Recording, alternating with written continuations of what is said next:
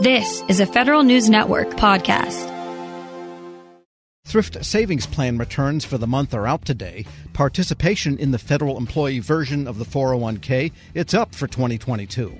But the recession has been unlike anything before, and ditto for the recovery. The Federal Thrift Retirement Investment Board is watching the rebound closely, and it's getting ready to launch a new set of digital tools for TSP users. Federal News Network's Amelia Brust joins me with the latest. Amelia, let's start with how the board feels about the TSP chances with the COVID recovery, and now there's this developing situation in Ukraine. Well, at their last meeting on Wednesday, the Federal Retirement Thrift Investment Board and one of their fund managers, State Street Global Advisors, gave an outlook that was, I would say, cautious with a side of optimism. The recovery from the pandemic was so sharp in 2021, and the shocks to the system, like supply chain interruptions and household cash flows, could lead to more market volatility in 2022, they said. But State Street, who manages parts of the TSP's C, F, I, and S funds, said that they think the recovery this year will still be above trend. And I think what we've seen over the last several months even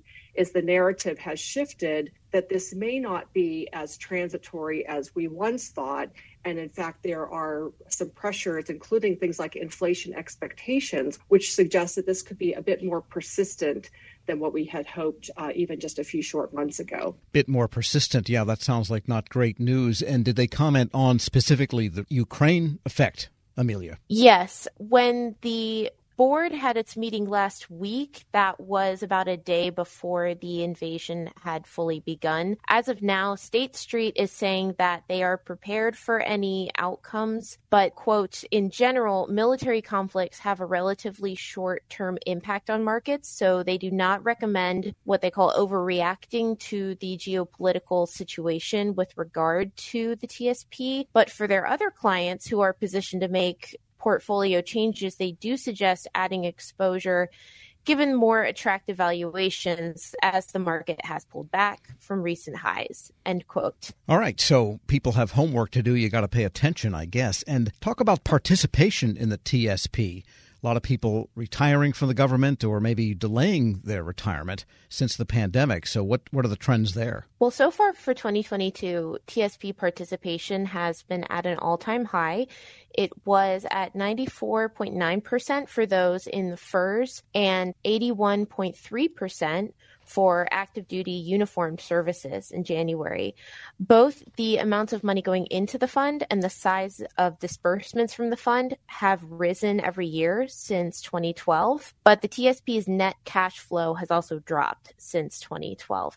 And part of that could be how much retirement habits are changing. You know, people are living and working longer, and benefit systems are becoming more complex. Brendan Curran from State Street talked a little bit about what he sees employers doing as a result. In 2010, only 36% of employers' plan sponsors wanted to retain retiree assets. That's up to 83% today. They want to retain those assets to drive scale within their program, keep costs low for all participants. Additionally, we see more and more plan sponsors revisiting the distribution options that are available in plan so that it's not so black and white that participants have to keep all their savings in plan or take them all their assets out on one lump sum. Instead, looking at systematic and partial withdrawal technology. And he noted the idea of keeping the costs low, and one way of doing that, Amelia, is digital means and self-service. So what are some of the modernization plans we're hearing from TSP, especially for users? The board is still working through a multi-year modernization effort called Converge.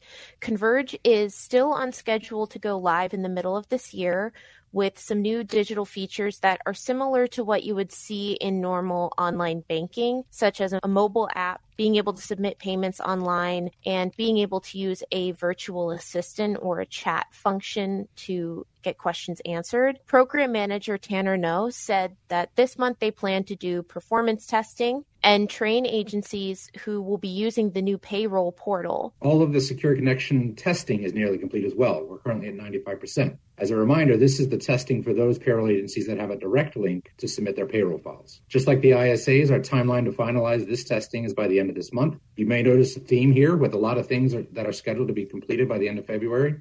It's actually strategic and aligns with our plan to begin performance testing, and that kicks off in the beginning of March. For those payroll agencies that will be using the new payroll portal to submit the payroll files, we're finalizing the Memorandum of Understanding, or MOUs, and currently credentialing those users. 90% of those users have been identified, and are being currently credentialed. And it's worth noting that the board also said it struggled to keep its TSP call centers fully staffed, which can make it harder for participants to manage their accounts or process transactions. So these new digital tools through the Converge program are meant to make that all a lot easier. But to summarize, it sounds as if the TSP is kind of on the case, as they have been historically, and know the volatilities and know what they need to do to modernize. So people should feel good about the TSP and where it's headed. That was the impression the board was given from State Street last week, yes. That while 2021 was a bit of an anomaly, 2022 should have some volatility but start to resemble a little more normalcy. Federal News Network's Amelia Brust. Thanks so much. Thank you. Be sure to check out her story at federalnewsnetwork.com. Hello and welcome to the Lessons in Leadership podcast.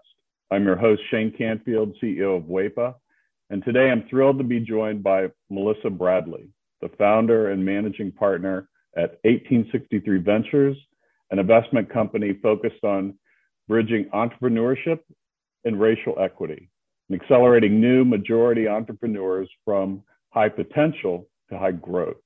Additionally, Melissa is co-founder of Venture-Backed Eureka, a community where small businesses gain unprecedented access to the expertise needed to grow their businesses, and has more than 20 years of entrepreneurship, investment, and leadership experience. Melissa, welcome, and thank you for being here. My pleasure. Thank you for having me. Who is the first person that you remember looking up to as a leader, and what was it about them that inspired you? So there are actually two people. The first person personally was my mom. She was a single parent. And what I realized is that she was the leader of our household, but she was also the leader of our community. She was a staunch advocate for children's rights in public schools, making sure that we got a quality education. She was a staunch advocate around rights for renters. We were not in a financial position that we actually ever owned a home, but she made sure that people who lived in various types of housing, we were in regular housing, the people who were in regular housing, public housing, she made sure that their rights were advocated for, and really just always kind of looked out for, I'll use air quotes, the little guy, although we were the little guy.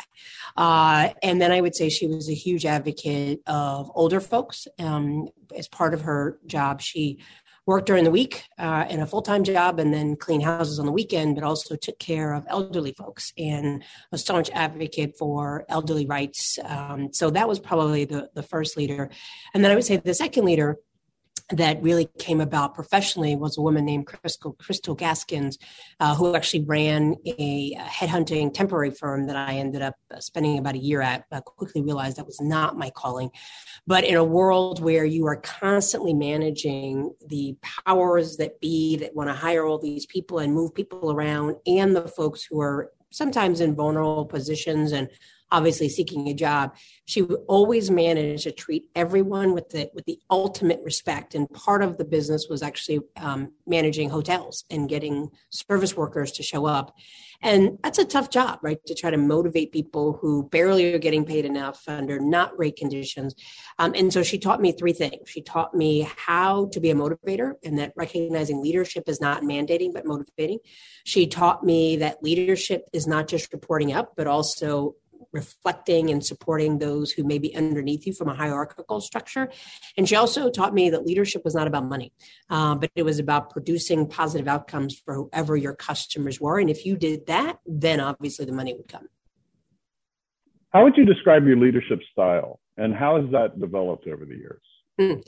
I would describe it #work in progress. It has evolved over the years, I think, two ways. One, the more people I've been exposed to in leadership positions have certainly helped me pivot and make adjustments. And then certainly as my leadership roles have elevated, and probably as the more people I've been responsible for has elevated. Certainly being managing partner and founder of 1863 Ventures, we manage a lot of people. We have actually tripled our staff this year. And so we went from 3 people to 12 people plus and growing. And we went from a couple hundred members to almost 10,000 members. And that's a big deal. So my leadership style has evolved in terms of more people that I have reporting to me. I think I focus on autonomy. I'm very clear that my role is to help other people be successful. I do set very clear deadlines. I try to do a good job of kind of projecting what is the overall mission and vision, what are the KPIs and OKRs that we need to hit. And then I feel like I need to get out the way. I need not be a micromanager. I need to recognize, particularly since COVID, that people have kids, they have lives, they have ways that they know how they perform best. And so we now have people who work for me all over the world. And as long as we meet our deliverables, I don't need to know that you're sitting in a cubicle or sitting at your computer from 9 to 5. And that's because I've been at those 9 to 5 jobs where I literally had nothing to do, but I was told I had to be in the office. And it just seemed like a complete waste of time. And so I'm really laser focused on outcomes and productivity and advancing the vision and mission, and not on what does it look like? Because I think successful work looks different for everyone. And then I would say more externally, as we now have grown to lots of members and we have a social media presence and I talk to people, I'm mindful that the probably the most important from an external perspective about my leadership is that I am mindful that I am modeling not just for myself, but particularly for other leaders, and particularly Black women and certainly gay Black women. There are not a lot of us. You mentioned that I'm a co-founder of Eureka, so I'm fortunate enough to be in the first 30 or so Black women that have been supported through venture capital, which is a sad statistic, but for a different topic. And so I'm mindful that people are always watching me. And I would say that certainly as a Black woman, people are always watching you, not always for the better and cheering you on, but waiting for you to make a mistake and slip up. And so I'm mindful that when I step into a room or I show up somewhere, I'm not just representing Melissa Bradley and my immediate family. I'm representing all of my members and potentially sending a signal effect of what other people are going to expect as Black women. And the final thing I would say that definitely has evolved since now that I'm over 50 is that I feel a much greater freedom to say what's on my mind than I did before. And I do that. I probably said what was on my mind before, but in a way that was reflective of my frustration and anger with the system. And now I say it with the level of calmness and the expectation that it's important that we are honest around what do Black communities experience, and to phrase it in a way not based on anger, but really using data. And so I would say I've consistently been a staunch advocate for Black and brown communities, but has evolved from being very reactive and saying, well, don't do this and don't do that, to saying, let me explain to you why I think it's important that we take this up, and really letting the facts drive the discussion.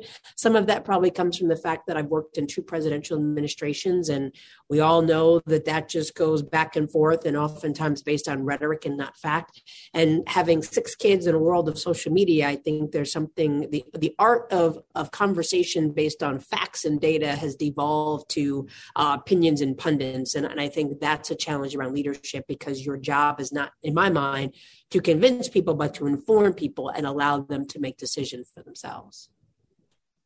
I saw you on a post with a Washington Post interview, and you were amazing. And it's interesting to listen to you describe what you just said, because I could see all of that reflected in how you responded there. And make one other quick comment about, as a company grows, WEPA is growing as well. And you are so spot on. We have, as leaders, we have to let go and trust those people that work for us and empower them to do their job, and then let them roll. And that's not always easy. Grab a 30-day free trial of Live by Live Plus, and you'll get unlimited skips, commercial-free music, and all of the podcasts and live streaming events you can handle. Visit livexlive.com/podcast1 to learn more and start your free trial.